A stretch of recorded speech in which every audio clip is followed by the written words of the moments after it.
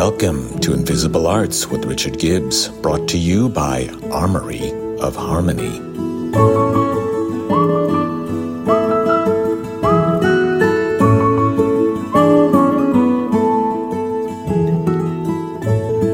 This episode is called Never Be Home. During the 24 hours of Le Mans, the drivers change tires often as they wear out. And they change to different types of tires depending on road temperature and weather conditions. Rain calls for an entirely different configuration. Never being home requires a lot of tires. By the way, this is the world's longest setup to a pun. A question I am often asked when speaking to classrooms of aspiring film composers or record producers: how does one get started in this business? I write the answer on the blackboard. Never be home. If you are at home watching TV or playing video games, you are losing. You are missing the opportunities that can appear right in front of you out in the real world. You must make connections to get hired. Directors and artists hire people, not resumes or composer reels. When I first moved to LA, I didn't know a soul. I rented a studio apartment in Hollywood and acquired a job as a salesman at West LA Music. He's on his way, he's going to Hollywood, he's busting into Hollywood. Show him the ways, move into Hollywood, he's hopping into Hollywood. I can sell ice to Inuits, but I was the wrong guy for the job. I was the synthesizer specialist, but they didn't carry Moog, which was my favorite synth back then. I used to send people over to Guitar Center on the sly to pick up a mini Moog. I joined a networking organization called the Musicians Contact Service. For a monthly fee, my name was listed in a loose-leaf binder of keyboard players seeking a band, and I was allowed to pour through a binder of bands seeking a keyboardist. This was decades before computers and the PC and all that.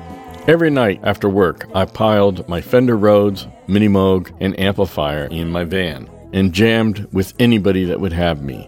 I played with badass funk bands on the wrong side of town and hard rock groups in the flats of the valley. One band I played with was pretty good, but the bass player was amazing. Mark Stevens was only 17 and had more soul already at that age than anybody I'd ever played with.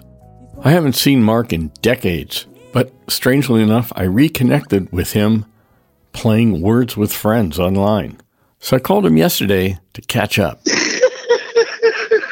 You and I just hit it off musically right away. I mean, the second I started playing, you were like kind of leading into me a little bit, playing, and we're just kind of playing off of each other while we're going through the tunes. And Yeah. You and I talked and we said, let's get together and see if the two of us could just write some songs together. We set up an appointment. I was going to go over and pick you up at what it turned out was your mom's house, right? And you lived in Burbank at the time. That's correct. How's your mom doing? My mom's 86, going on 60. I came over there. Yes, you came over. I remember that. And you weren't ready to go, which I learned later is kind of your style. Yeah.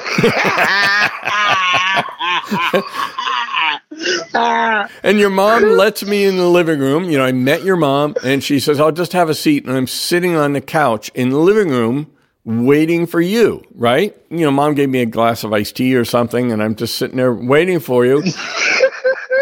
And then out of the friggin' back hallway comes your sister, Chaka Khan.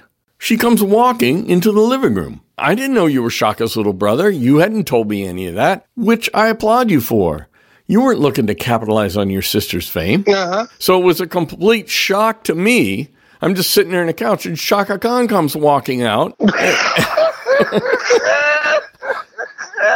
And she looked right at me, and she said, held out her hand and said, hi, I'm Chaka. You're Richard, right? And I was like, I didn't know what to say. Yeah. And she said, yeah, my little brother says you're a pretty good keyboard player. He'll be out in a minute. And she left. She walked out with a big grin on her face, and that was it. And so, Richard, at that point, I was grooming you to be an MD, right? I didn't know that. I was grooming you because I needed you. That was how I met Chaka, was through you, and it was all because I went and played with this band in the Valley. So you were grooming me then. I didn't know that. You were 17, and all I know is you were a badass. Well, really, what happened is, Richard, Okay, what happened is my big sister loved me so much, and her career was flourishing, right? Right. We were getting ready to go on this 68-city tour, you know? Yep. She came to me one day and say, Mark, put a band together for me, right? And I said, I don't know what to do. I said, what am I going to do? I don't know what to do. And so I said, I'm gonna need a music director. Preferably, he's got to be a piano player. Oh my God, I got to find a piano player that can learn that song, Love Is Falling on Me, right? You saved my ass back in 1978, right? It's mutual, you know. That was my first pro gig. I had never toured with anybody, right? Well, can I add a little something to this, okay? Go. Okay.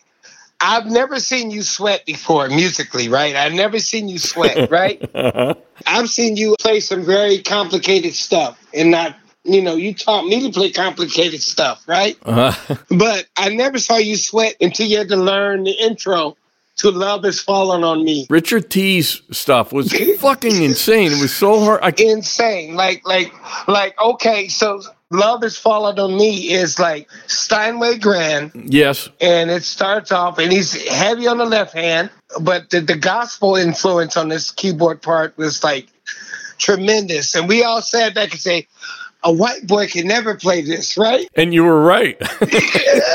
You were totally right.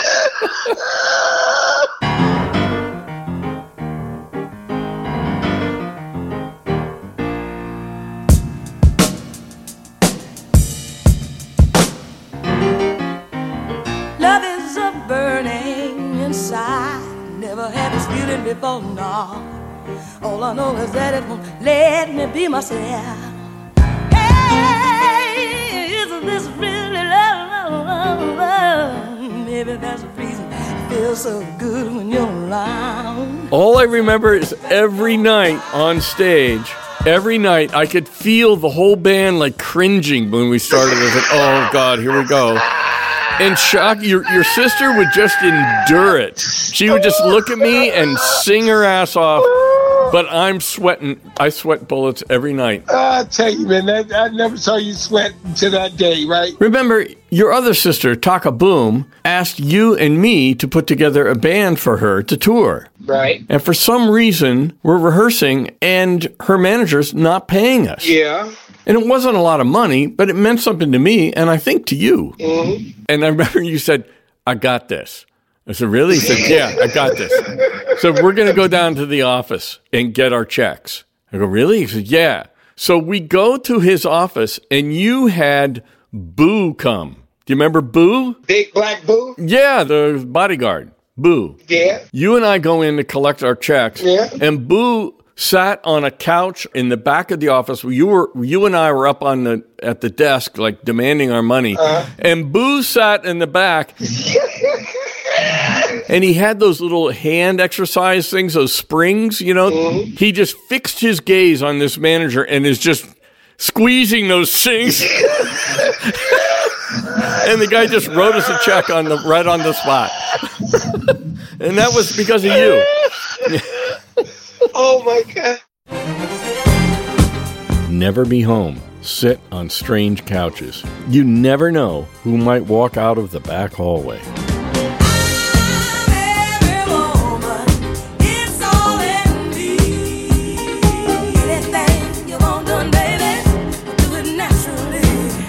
Once it was good that I was home.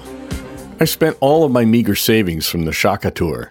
I performed my quarterly checkbook balance and realized I was flat broke. My checks were Super Bowl rubber. I sank down in the broken down overstuffed chair in my living room, head in hand. The phone on the floor rings. Hello? Richard Gibbs? Yes. Keyboard player? Yes. Tom Jones is looking for a keyboard player to tour Argentina for 2 weeks and then to Vegas and onwards. Are you available? Tom Jones, musical director, had literally plucked my name out of the Musicians Union directory, something that had never happened to me before or since. My fellow synthesist on that gig was none other than Jonathan Wolff. You may not know his name, but you definitely know his music. More on that later. Hey, Rich. Is that Jonathan Wolf? Yeah. How you doing, brother? Okay. It's always nice to hear from someone from my deep, dark history. The one time that I was glad I was home was when the phone rang and the musical director for Tom Jones called me, whose name I can't remember. Do you remember that guy's name? Joe Parnello. That's it. I was a wannabe Jan Hammer. I wanted to be Joe Zawinul. Yeah. I wanted to play in Weather Report. That's what I wanted to do. And, I was so glad to get the gig and to make the money, but then that meant I was playing, the green, green grass of home and What's New Pussycat every night. What's new, pussycat? Whoa, whoa, whoa. What's new, pussycat? Whoa, whoa, whoa, whoa. And it just wasn't me. Yeah, it wasn't in me. I remember that you just weren't happy. I wasn't feeling it. No, I wasn't feeling it. When we arrived in Vegas, the first night, I served notice. I said, I think the next stop was Cleveland. I just don't really want to go to Cleveland.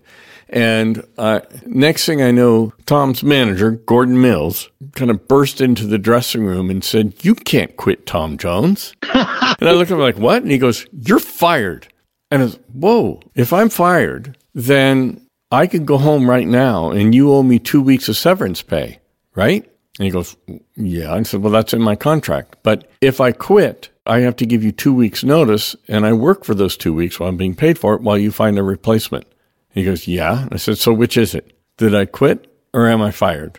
And he looked at me and he goes, okay, you quit, but you're still fired. And he told everybody in the band that I had been fired.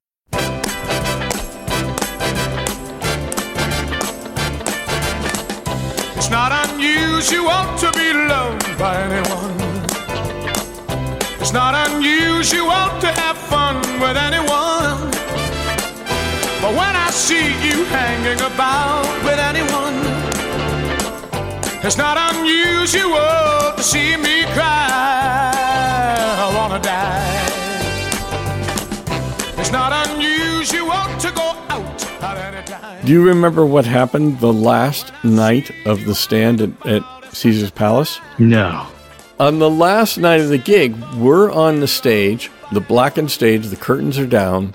We're waiting for, the cue to get started, play the warm-up music, and Tom comes down the stupid spiral staircase, and the curtain's raised, right? And you looked over at me, hey, when you get back to L.A., you might need some work. I've got a phone number for you. There's this guy that's got this band, and I don't know, I got a call, and I'm not going to do it, but maybe you'd like to do it. I do remember that. I remember because I wasn't interested in it, but I knew it would be a good fit for you. So I'm glad you took that number. Do you remember what it was? Yeah, it's Danny. That's right. That's how I met Danny Elfman. That's how I ended up in Oingo Boingo. It was because of you. You handed me Danny Elfman's number. Nobody else did. You did. To your point, don't be home. That's right. That's right. Fly to Argentina or go to Caesar's Palace with Tom Jones, but never be home. You don't have to be rich to be my girl. You don't have to be cool to rule my world. Ain't no particular sign I'm more compatible with. I just want your extra time and your kid. Think I better dance now. Early in my composing career, my then agent, Richard Kraft, convinced his producer friend, Peter Jan Bruga, that I was the right guy to score his next project, a comedy called Clifford, starring Martin Short as the world's worst hellion kid.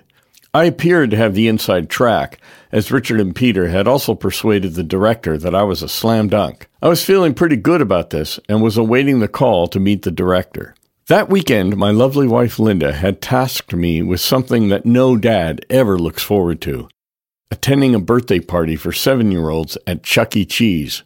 So off we went with Keegan to Chuck E. Cheese. The place was filled with munchkins running everywhere, eating horrible pizza and playing skee-ball. The other occupants were all moms, except for one other forlorn dad. The host mom knew something of my background and, in the tone one usually hears a mom use while saying something like, "Why don't you go play with Heather, Molly? She likes dolls, too."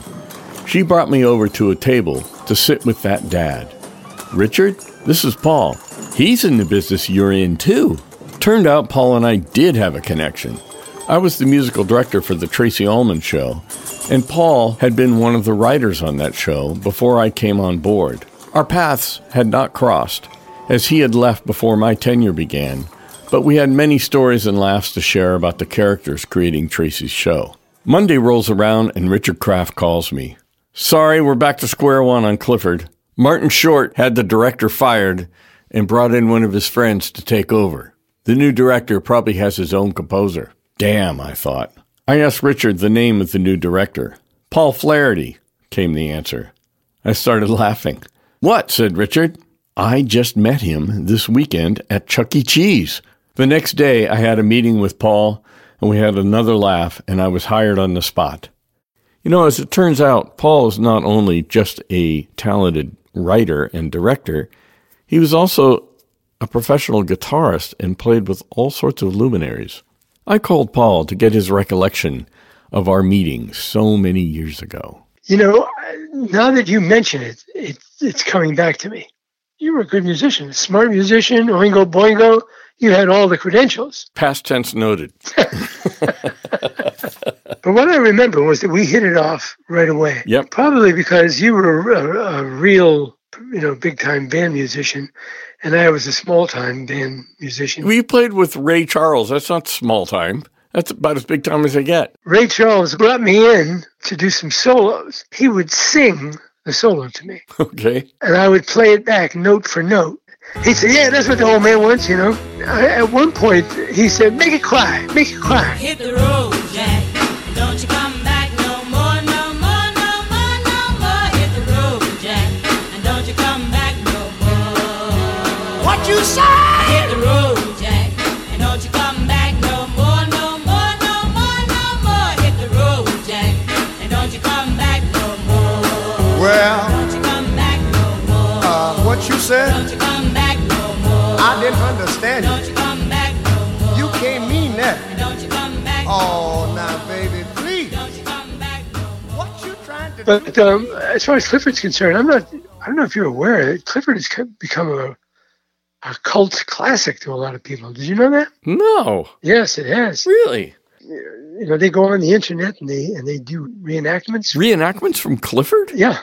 Never be home, even if you have to go to Chuck E. Cheese.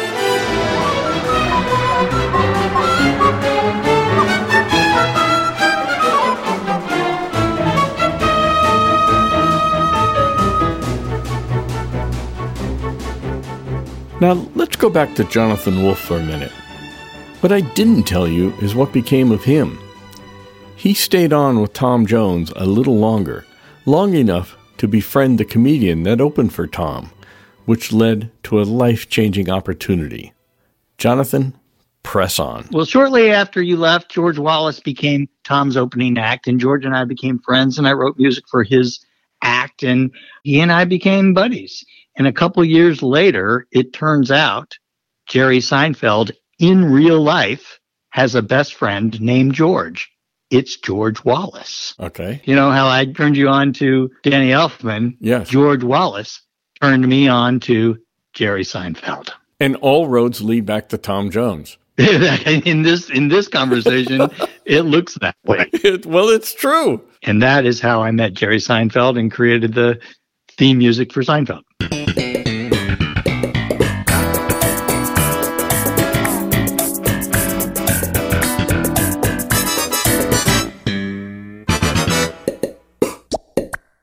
I was the composer on 75 primetime network TV series. 75? Yeah. 75. I didn't know you did that many series. Not episodes, series. Series. Yeah, not hyperbole. One of those series was Seinfeld. Jesus Christ. So I was busy. No kidding. In case you weren't aware, I retired in 2005. Yeah, I'd heard that. Yeah, I took the money and ran. At that point, my wife and I had decided that's enough money. What a nice thing to be able to say. Yeah, we had way too many kids.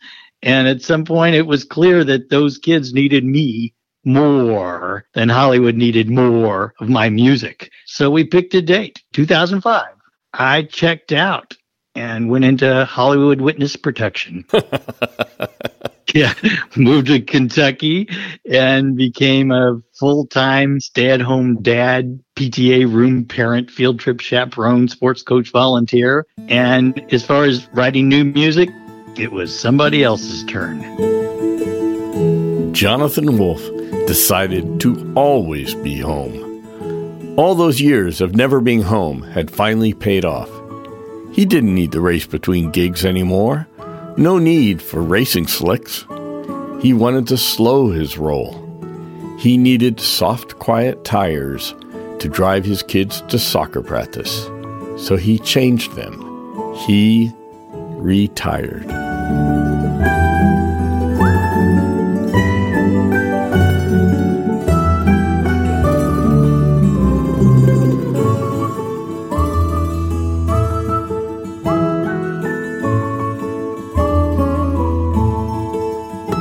Invisible Arts is produced at Woodshed Recording in Malibu, California.